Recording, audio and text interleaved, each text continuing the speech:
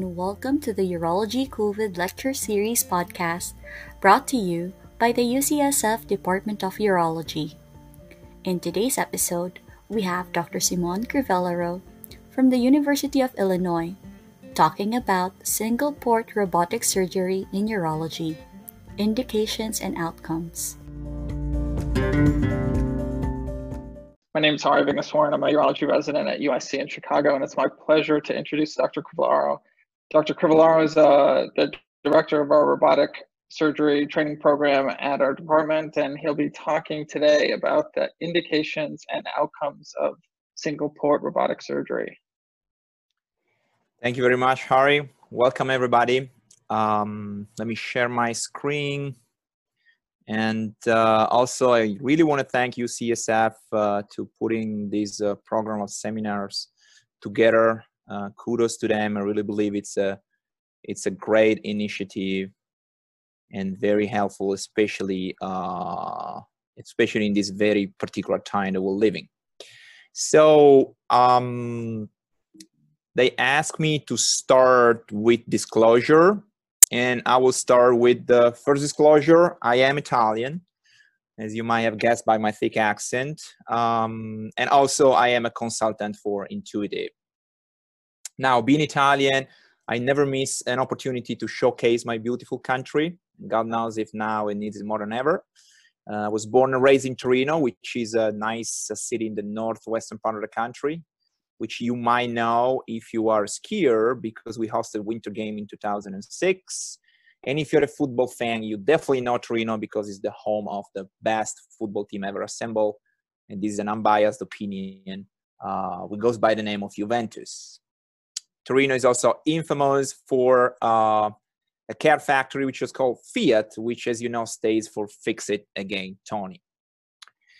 So having said that, today I was asked to talk to you about the new single-port robotic platform and its indication and outcomes, early outcomes in urology.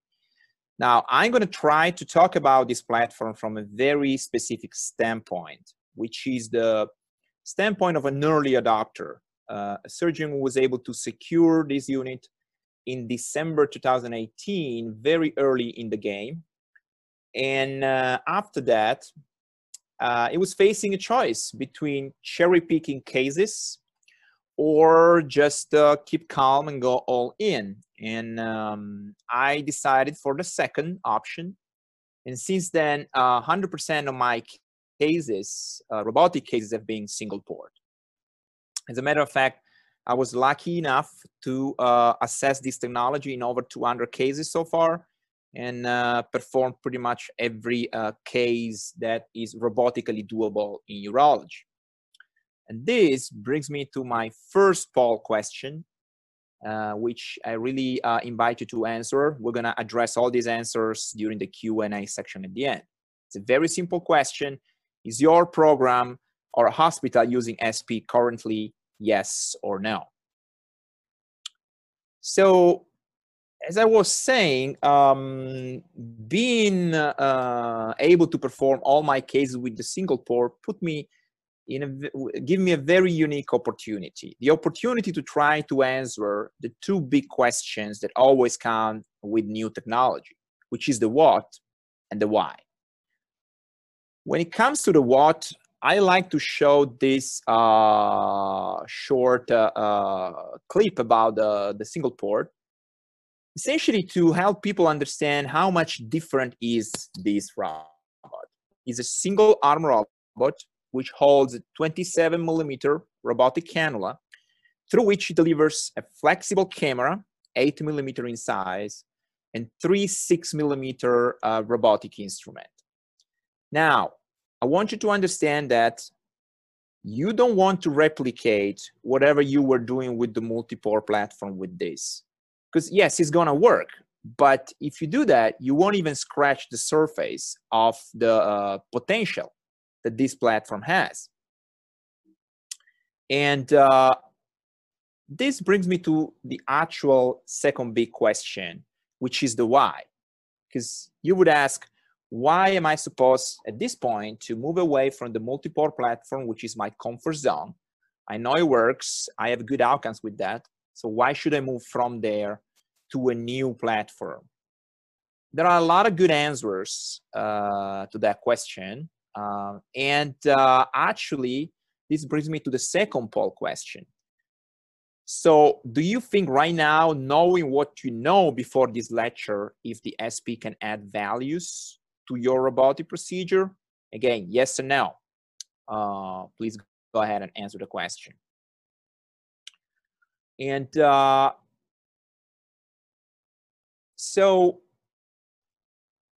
I'm going to try to answer the why question, explaining to you why I made that decision almost a year ago. Essentially, I wanted to face and solve some of the problems and limitations that we've been dealing with the multiport. And one of them being the needs of evolution. I really believe that robotic surgery didn't really evolve during the last 5 to 6 years in urology. I didn't see any major breakthrough. And simply because I believe we exhausted all the potential of the technology. And yes, we have seen over time multiple updates of the same robot, of the same technology. But this is different. This is not the last update. I strongly believe this is the first generation of a completely new robotic platform, which will lead us to different places, and I believe to better places. And so it's a unique opportunity to try to make robotic surgery in urology evolve and progress. And why I think the SP will be instrumental in doing that, because there are a lot of new things that this platform is bringing in the field. First of all, we're moving from a rigid camera to a flexible camera. And you can move this flexible camera in many different ways. With camera control, you can actually control the tip of the camera and move it in any direction you want. With camera adjust, you can go in, out, right or left. You can rotate right, rotate left. And with the relocation pedal, you can move the entire platform and the camera pretty much in every quadrant of the abdomen. But this is just the start. We also have another new feature called the relocation, around the clock relocation. Essentially, you can rotate the platform along the single arm axis, which allow you to have the camera at 12 o'clock, 6 o'clock, 3 o'clock, or 9 o'clock, wherever you think it's necessary for the task they're trying to achieve. And that also helps you to have different kind of traction because you move the instrument too, together with the camera. This is an example of a good use of relocation around the clock. This is a prostatectomy, and I'm about to access the posterior plane between the prostate and the rectum. And so what I did, I just rotate the camera at 6 o'clock, and that gave me a very good visualization of the Denonville and the plane between the prostate and the rectum. And on top of that, I'm able to put very good traction with the Cardiac, which is at this point at 12 o'clock, and progress with the dissection with the instrument at 3 o'clock, which is the Caesar, and then 9 o'clock, which is the bipolar. And so again, this is just an example. The nice thing of the around-the-clock relocation is that it can be performed by the first operator at the console or by the assistant at the table. The other new things is the multi-quadrant relocation. The multi-quadrant relocation essentially allows us to move the entire platform anywhere in the abdomen without the need of redocking, without repositioning the patient. This is another example of use of relocation.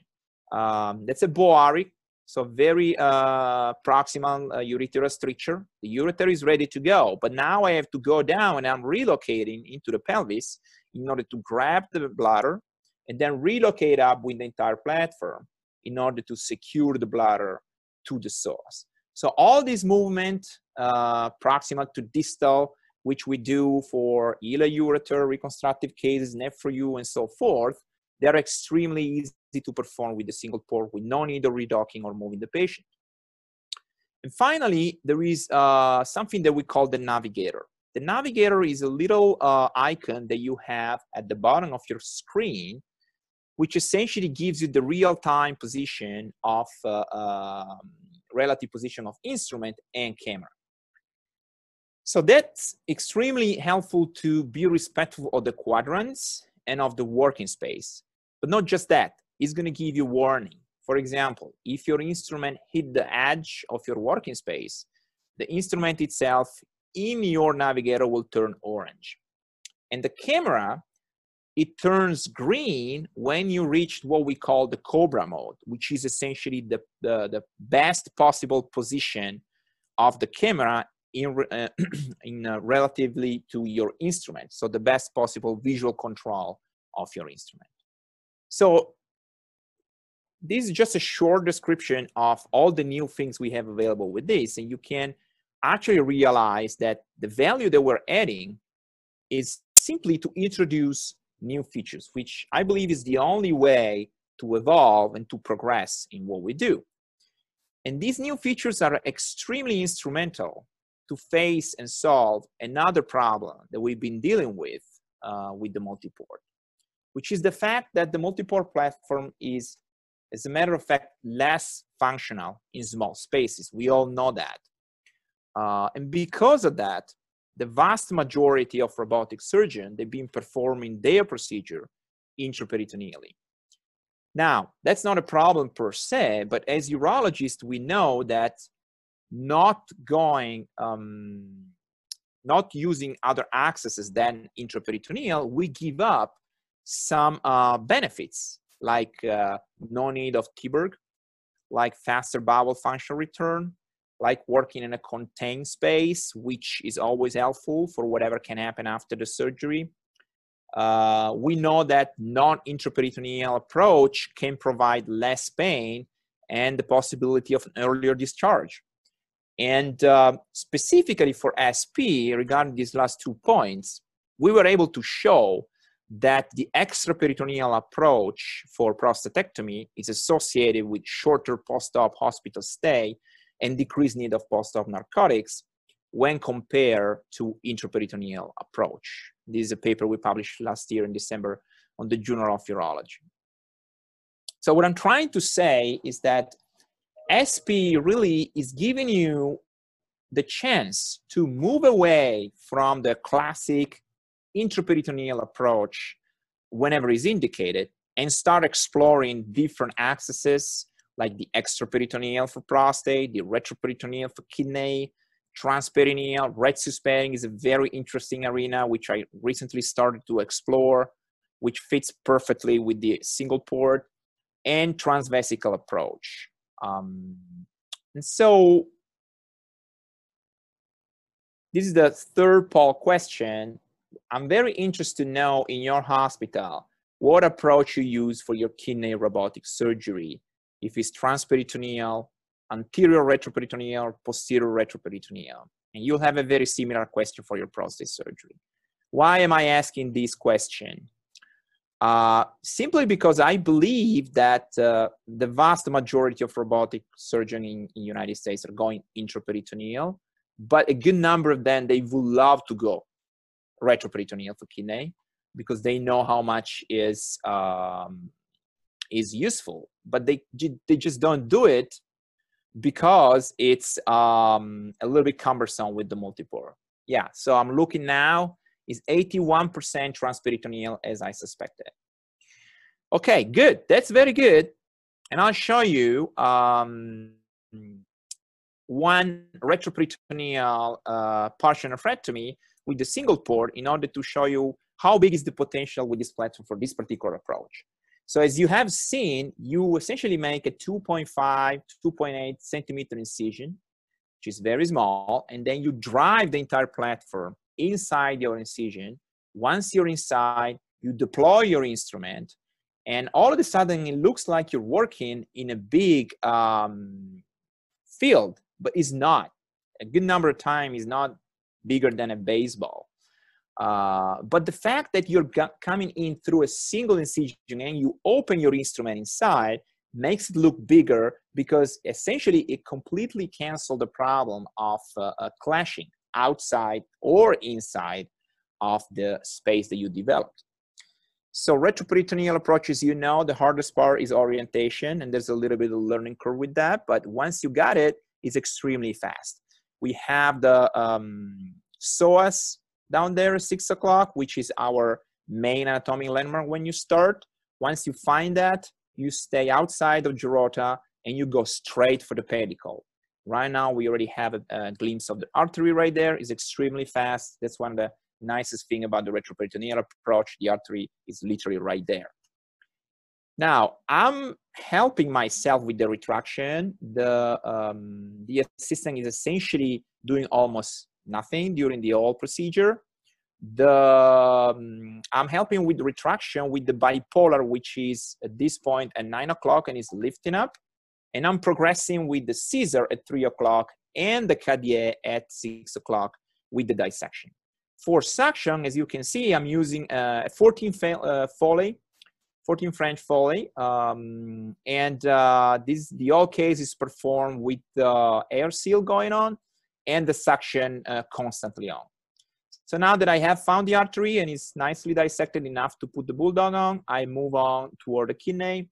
I open Geroda, and again, I manage my own traction. So the bipolar is lifting up right there. The Cadier is doing counter traction, so pulling down, and the Caesar is progressing with the dissection. One big advantage of the single port with retroperitoneal approach for kidney is that you can either treat lesion in the anterior face of the kidney or the posterior face. It really doesn't matter where the lesion is located, lower pole, upper pole.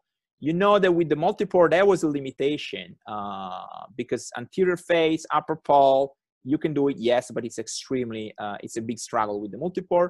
With the single port, that is not a problem anymore because again, you're coming through a single incision. You can relocate up, down, proximal or distal, wherever you want. So now I keep cleaning the kidney. This was actually a 3.5 centimeter endophytic, peripheral, but completely endophytic lesion. So I really want to have a nice view of the entire kidney before I check with my ultrasound probe. So the camera for now is still at 12 o'clock, okay? Because I don't need to have a different view. I think I have a good control of the entire kidney like that. Now, that's the probe that is introduced through a 12 trocar, which is through the same incision. The concept is called, the setup is called Cytocar, and we'll talk a little bit about that eventually in the presentation. So now I can see the lesion with my probe. I just mark my, my kidney, get ready for the resection. So the probe is coming out in a second. And now I start thinking about what's the best setup for the resection. And most of the time, the best setup for this case is with the camera at 6 o'clock, because you're gonna have better traction on top of your head and because you have a better view. And that's exactly what I'm about to do. So in a second, I will start relocating with the so-called relocation around the clock, which is what's happening now. So essentially, I'm rotating the platform clockwise, 180 degrees. So the camera that used to be at 12 o'clock is now at 6 o'clock. Now, the camera is, I didn't switch the camera yet, but believe it or not, I could perform the whole case the way I am now, which is like doing surgery upside down. The only thing is that the anatomic landmarks are not that natural. So I switch the camera from above to below. And now I have a very nice view of my lesion. And after the assistant switched the monopolar with the bipolar, I can get ready. So the Cadier is now at 12 o'clock, the Caesar is at 3 o'clock, and the bipolar at 9 o'clock. And I'm getting ready for the assistant to do one of the few things he's gonna do throughout the entire case, which is essentially positioning the bulldog. The artery is right in front of me, is a straight shot. I put the traction myself, and there you go. The bulldog is coming in, boom, and I'm ready to go. So I start my dissection, And again, the cardia is still up here, lifting up the gerodas and the perirenal sac in order to give me space. Now, in a second, the assistant will get in with the rigid suction, which I normally don't use for these cases, simply because I love to have the flexible suction and to be able to control the suction myself. In the meanwhile, I start the dissection. Again, it's an endophytic lesion, so I have to go quite deep before I find the enucleation plane. The flexible suction is now in, and as you can see, I can really control the suction with my bipolar and help myself with countertraction with the cardia. So I keep cutting, keep looking for the plane, and it's really the three instruments with the single port are actually working at the same time. So it's not just one instrument putting traction and the other two instruments progressing with the dissection. And the nice thing about single port versus multi-port for the retroperitoneal cases like this is that you have three very functional instruments available. Normally with the multi-port, yes, you can fit 4 arms in the retroperitoneal space, but it's a lot of a struggle. And typically you don't use the 4th arm that much. You're not able because there's too much clashing. With this, there's no clashing at all. So all the 3 instruments are extremely functional. So now I have found the enucleation plane there. And as you can see, I actively use the cardia for dissection. And then I advance my suction, my Foley, and keep cutting and keep getting the lesion. It's a nice enucleation plane. It was completely endophytic, but we didn't cut too much L3 parenchyma on top of it. And now I'm ready to go for the reconstruction part. So at this point, the assistant will switch the instrument, will give me 2 needle drivers at 3 and 9 o'clock. And there you go. Let me skip a little bit for the sake of time. So this is the 3O that I normally use for the first layer of my reconstruction. As you can see, the sewing part is a little bit different because you might have noticed already that you don't really have a wrist. You have an elbow with this instrument, and you have a shoulder, but you don't have a wrist, which doesn't mean you're going back to laparoscopy at all, but it means that the movements that you have to do in order to sew, they are a little bit different than with the multiport, but really the adjustment you need to do is very minimal. Those are the 2O that I normally use to close the defect. And in this case, we've been using the 12 sided cut, which again is through the same incision. So this is pure single incision surgery to pass the suture in. Although if you don't want to use the 12 sided cut, like in case you're planning not to clamp the artery, you can put the suture through the robotic trocar itself. So now I'm done. I'm lifting up with the cardiac, and the assistant is coming in to get the bulldog out, and that's it. So that's another question that I would like to ask, because the same concept for the kidney applies for prostate. So I would like to know what approach you normally use for your prostate robotic surgery in your hospital. The anterior classic intraperitoneal approach, the posterior so-called retio-sparing intraperitoneal approach, the extraperitoneal, or the transvesical. So I would love to know which is the case, although I believe the vast majority of hospitals are now using the anterior intraperitoneal. So moving forward, oh, there you go. 79% of people are using anterior intraperitoneal. Okay, very good. So I'm just going to give you a couple of minutes of the extraperitoneal prostatectomy video, simply because otherwise we're going to run out of time. But it's the same concept. So we have a 2.5 centimeter incision. We enter the space that we previously created. Once we are in, we just deploy our instrument, and you can appreciate how small is this incision through these pictures. So now I'm essentially using the relocation to center the arm and then to navigate inside. And once I'm inside, I can deploy the instrument, flex the camera, and I won't have, as a matter of fact, any conflicts or clashing after this. And at this point, really, extraperitoneal, it's very nice. You don't need to drop the bladder. The pelvic floor is already there. You have, again, 3 instruments available for traction and dissection. In this case, I also use either an NG tube or a 14 French Foley for suction, for flexible suction, so that way I can control the flexible suction myself. And the technique is really not any different than a normal retropubic or extraperitoneal prostatectomy. I'm cleaning the fat now, and now they're introducing, in this case, an NG tube. So the prostate is right there, and I will be getting ready to open the endopelvic fascia very soon. Now, let me skip a little bit. I want to show you the bladder neck part after I open the endopelvic fascia. That's a DVC.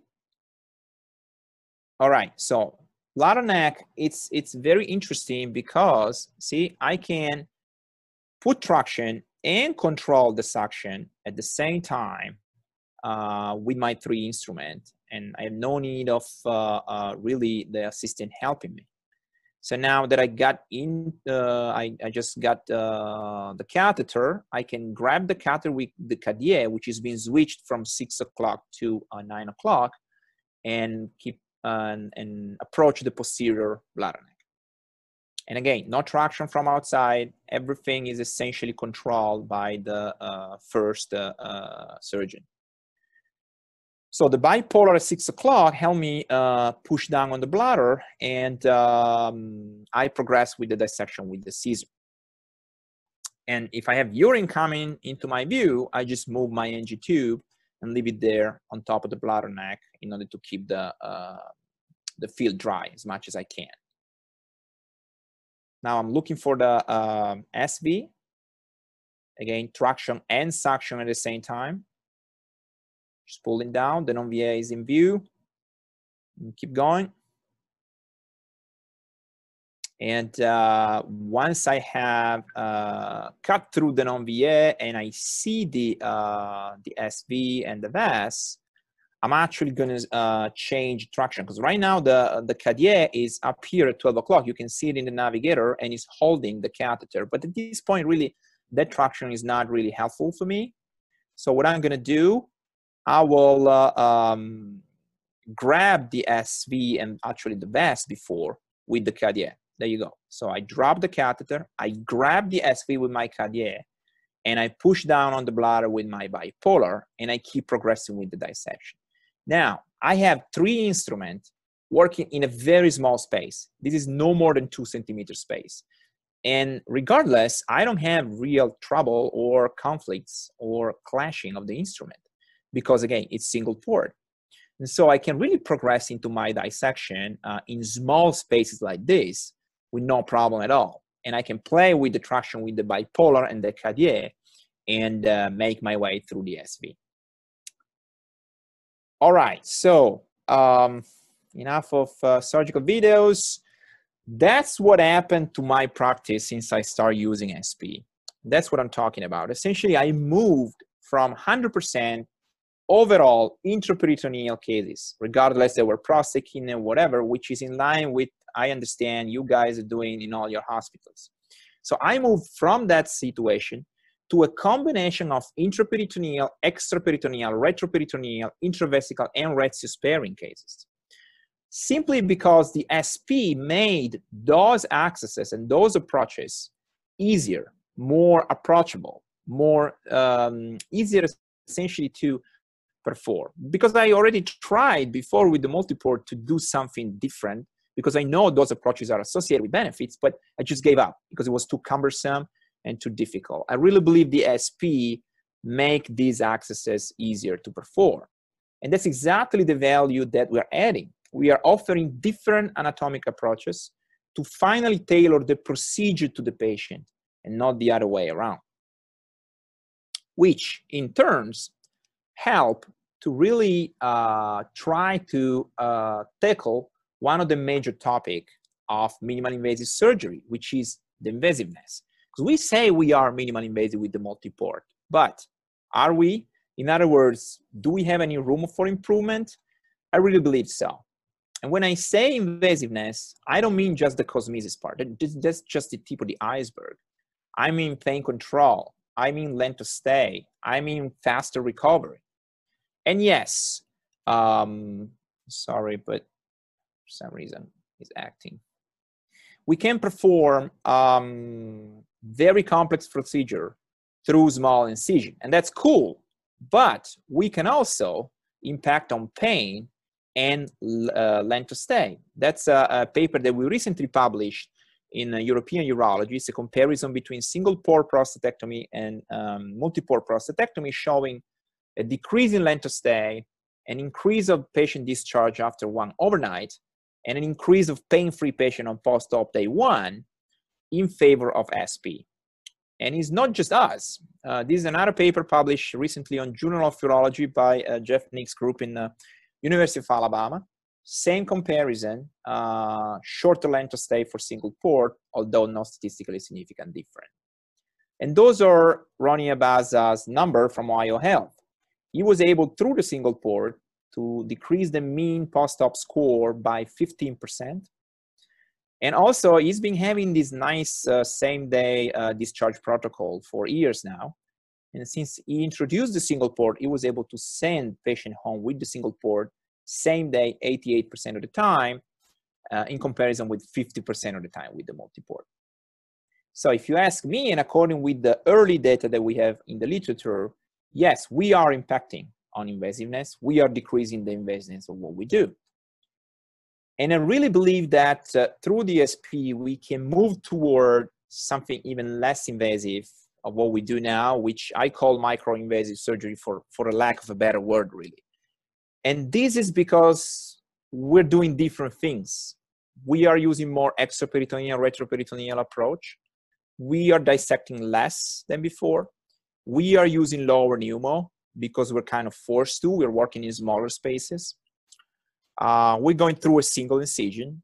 We can create less pain, and we can send the patient home early. So when you put all these together, you realize how much impact you can have on the invasiveness of what you do. There are other values we're adding with SP, really. I believe we're proving the ergonomics of what we do. This platform is smaller, as a matter of fact. We have more space around the patient than before. And the setup is definitely shorter. We were able to save, on average, 15 minutes per robotic procedure because of the shorter setup and because of the easier docking. Now, when it comes to the docking, the platform can come from anywhere around the patient. So there is no more specific setting of the OR based on what procedure you're doing, simply because the single arm can flip 360 degrees around the cart. So once you're close enough to the trocar, you flip the arm in the direction of the organ target, and then it's just one click, and essentially you're done.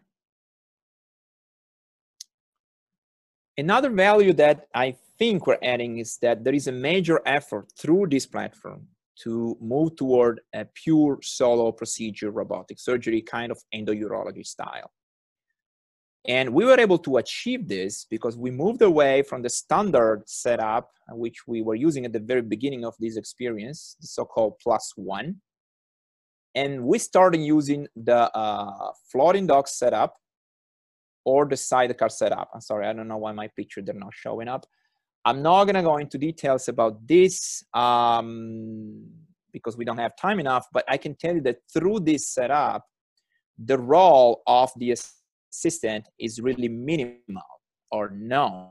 So the first surgeon is really able to have control of most of the procedure. Finally, outcomes. Of course, the value that everybody want to add for their patient is to get better outcomes. Are we getting better outcomes out of this? That's still a question mark. I mean, we're really early in this game. It's really hard to say anything definitive about it.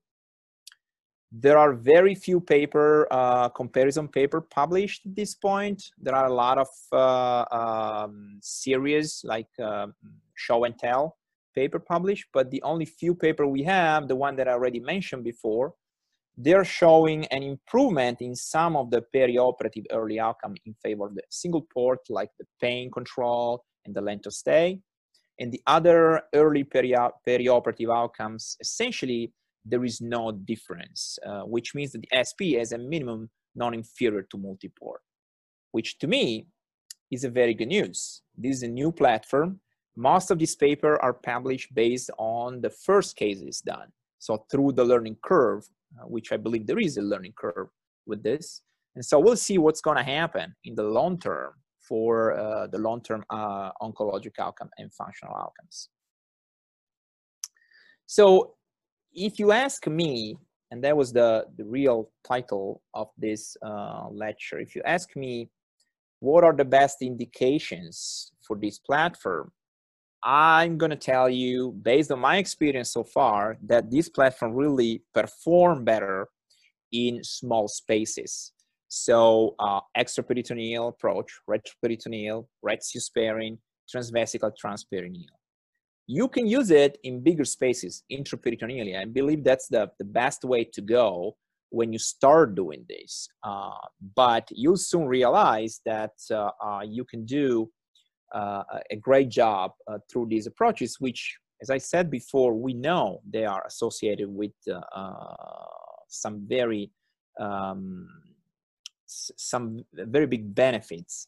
And so I like to say that in some ways, for the extraperitoneal, retroperitoneal approach, this is kind of back to the future for urologists, because when I was trained, most of the procedure we were doing, they were open and as a resident, and we were always going extraperitoneal for prostate and always going retroperitoneal for kidney.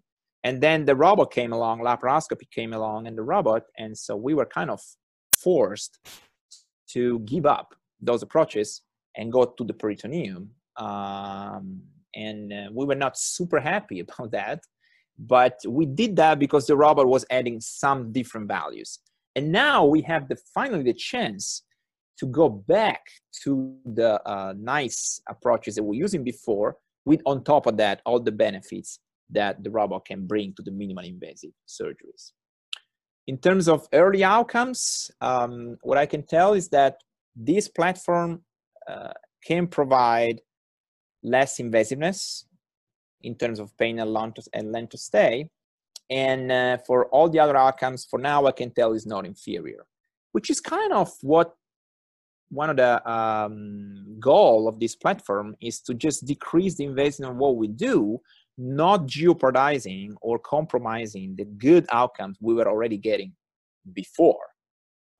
So I think this is a good overall outcomes for this platform so far.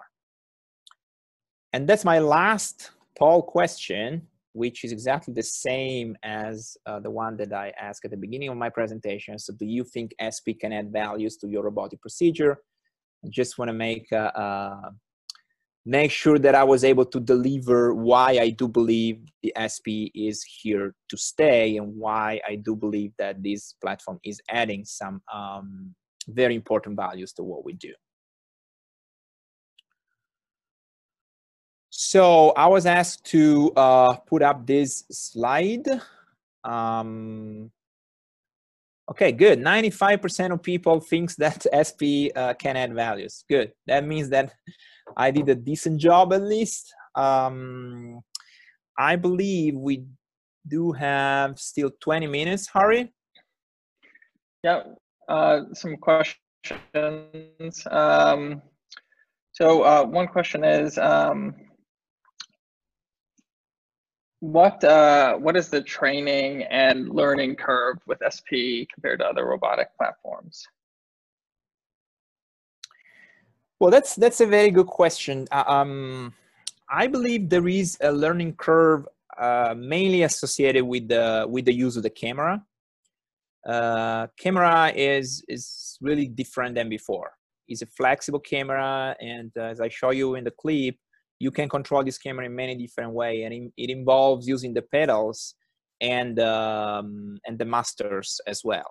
So it takes a little bit to learn how to use it and to change your mindset. Because with the rigid camera, really, you don't have a lot of options. So you don't even think about it. But with the flexible camera, you have to think about it, because if you learn how to use it properly, then you can actually take a big advantage of it and have different kind of angle of view that you didn't have before. Another learning curve part, I believe it comes with the use of the navigator, which really helps, because at first you will feel constrained, because again, it's a single port. There is not a lot of swings laterally or in any direction. And so when you reach your limit with your instrument, what you have to do, and the navigator will let you know that, you have to relocate the entire platform in the direction in which you want to keep working. So essentially, it's like dividing your big surgical field in many, many smaller surgical field, and then keep progressing that way, which is one of the reasons why I believe this platform is working great in small spaces. Overall, I don't believe it's a hard learning curve. It's not like going back to square A. It's not like going back to your first robotic prostatectomy at all. We did a human factor study, and that didn't show any difference in terms of human factor variables, which essentially means how much you're struggling to learn something new. And there was no difference. And in terms of time, procedure time, after the first 10 prostatectomy, we were able to catch up. And we're now essentially below our standard time because mainly of the shorter setup. I hope I answered. Yeah, I think so. So a question, so what are some of the difficulties, if any, you've experienced using the SP? And just to go off that, maybe what was the easiest procedure to transition to with the SP versus most difficult? Well, I believe that for me, the easiest procedure to start was, we started with intraperitoneal standard anterior approach prostatectomy with a +1. And then we slowly, start exploring different options. In general, I believe you should start with whatever you're more familiar and more comfortable with. And in the beginning, you will inevitably try to replicate all the move and all the dissection technique that you were doing with your multiport. But then slowly you start changing your mindset, and you start using the technology in a different way, which I think that's where the extra value belongs. You really can add new things with the combination of new features. It's a process, but I strongly recommend to start with whatever you're more comfortable with, which in most cases is intraperitoneal prostatectomy, simply because that's the procedure that we perform the most in general. And what would you say the most difficult part is when starting? I think the most difficult part is to actually change your mindset, because we're so used to use the multiport, and we're so used to the limitation and the problems that comes with it. So we kind of adapted over time to those limitations, and we got used to it, and we start doing things and adapting to the technology limitation. With this, all of a sudden, there are some things that you can do that you couldn't do before, but your brain, it takes a little bit longer time for your brain to catch that. And so you have to remember, for example, that you can flex your camera. You have to remember that you can relocate around the clock and have the camera at 6 o'clock. You have to remember all these things. And so probably that's the hardest part. So another question, would you consider the cost of initiating SP at a new hospital prohibitive, or is it similar to multi-port platform? Yeah, we did a cost analysis on our first 50 prostatectomy. The cost of the disposable instrument is slightly higher than multi-port. It's not prohibitive, it's not extremely higher, but is higher. we were able to decrease the overall cost because we decreased the time of surgery and we decreased the in-stay. And so if you consider that, if you put that into the equation, the overall cost of a single port, it becomes similar to a multi-port.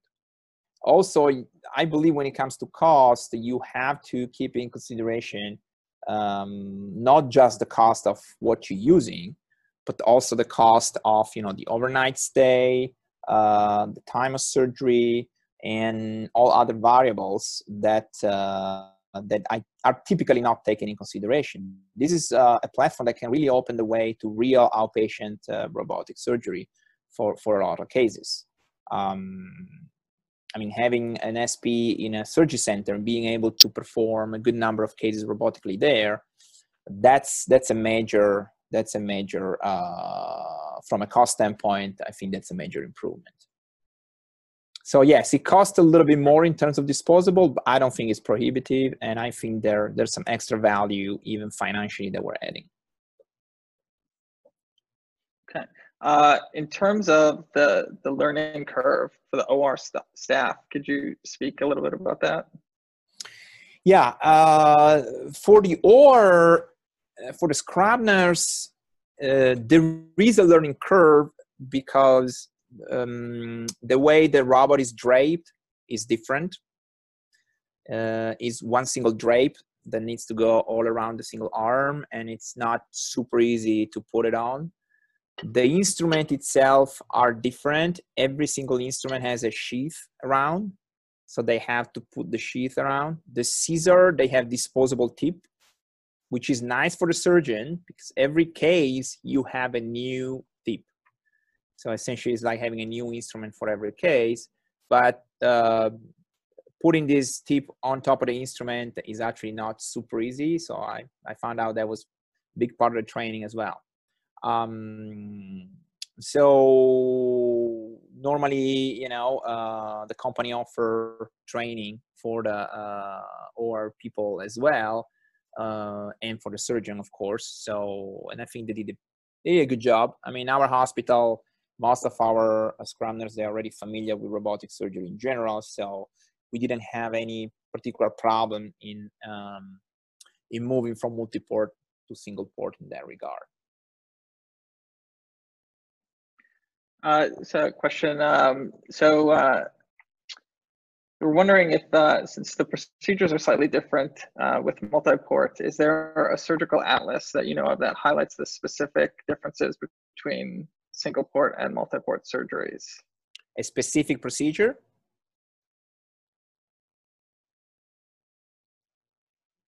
Ari? Surgical atlas, sorry, I cut out there. Do you know of a surgical atlas that highlights the differences between single port and multi-port? So you're breaking off and I can't hear you. Can you just write it down, the question, or show me what question it is?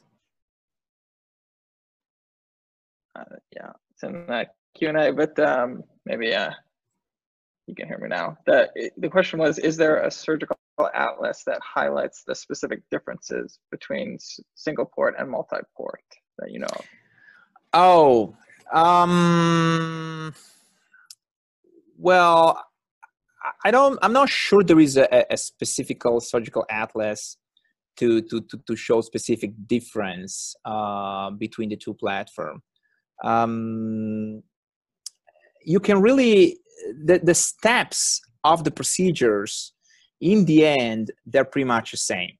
I mean, if you do a retroperitoneal partial, you've seen it, the steps are the same. You dissect, you go for the pedicle, you go for the artery, and then the difference is that inside every specific step, you manage your dissection differently.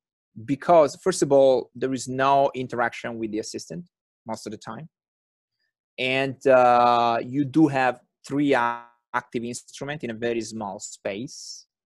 And so you start doing things differently. You start being, in my opinion, more efficient because you don't have to rely on anyone. And the amount of dissection you do is less and less because you manage your interaction better. So you don't need to dissect a lot.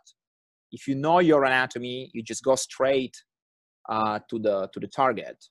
And so that's the thing, that's the main difference. And but the technique itself really is not changing that much. Great. I think that's it for questions. I guess just a quick reminder to fill out the lecture evaluation for the organizers, if you could.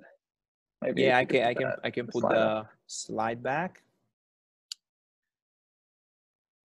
Okay, I think is this one. Oh, and for everybody, I do have UIC is an observation center. I mean, of course, now because of the COVID situation, we had to all done for that. But if you want to come and observe cases, or if you need any other information, you can contact me anytime. Also, we are about to start a virtual case observation series, so you're gonna have the chance to watch unedited full videos, and we can do Q&A at the end, so it's just to help everybody to understand how this platform works. And if you have any specific question, you can definitely send me an email or contact me.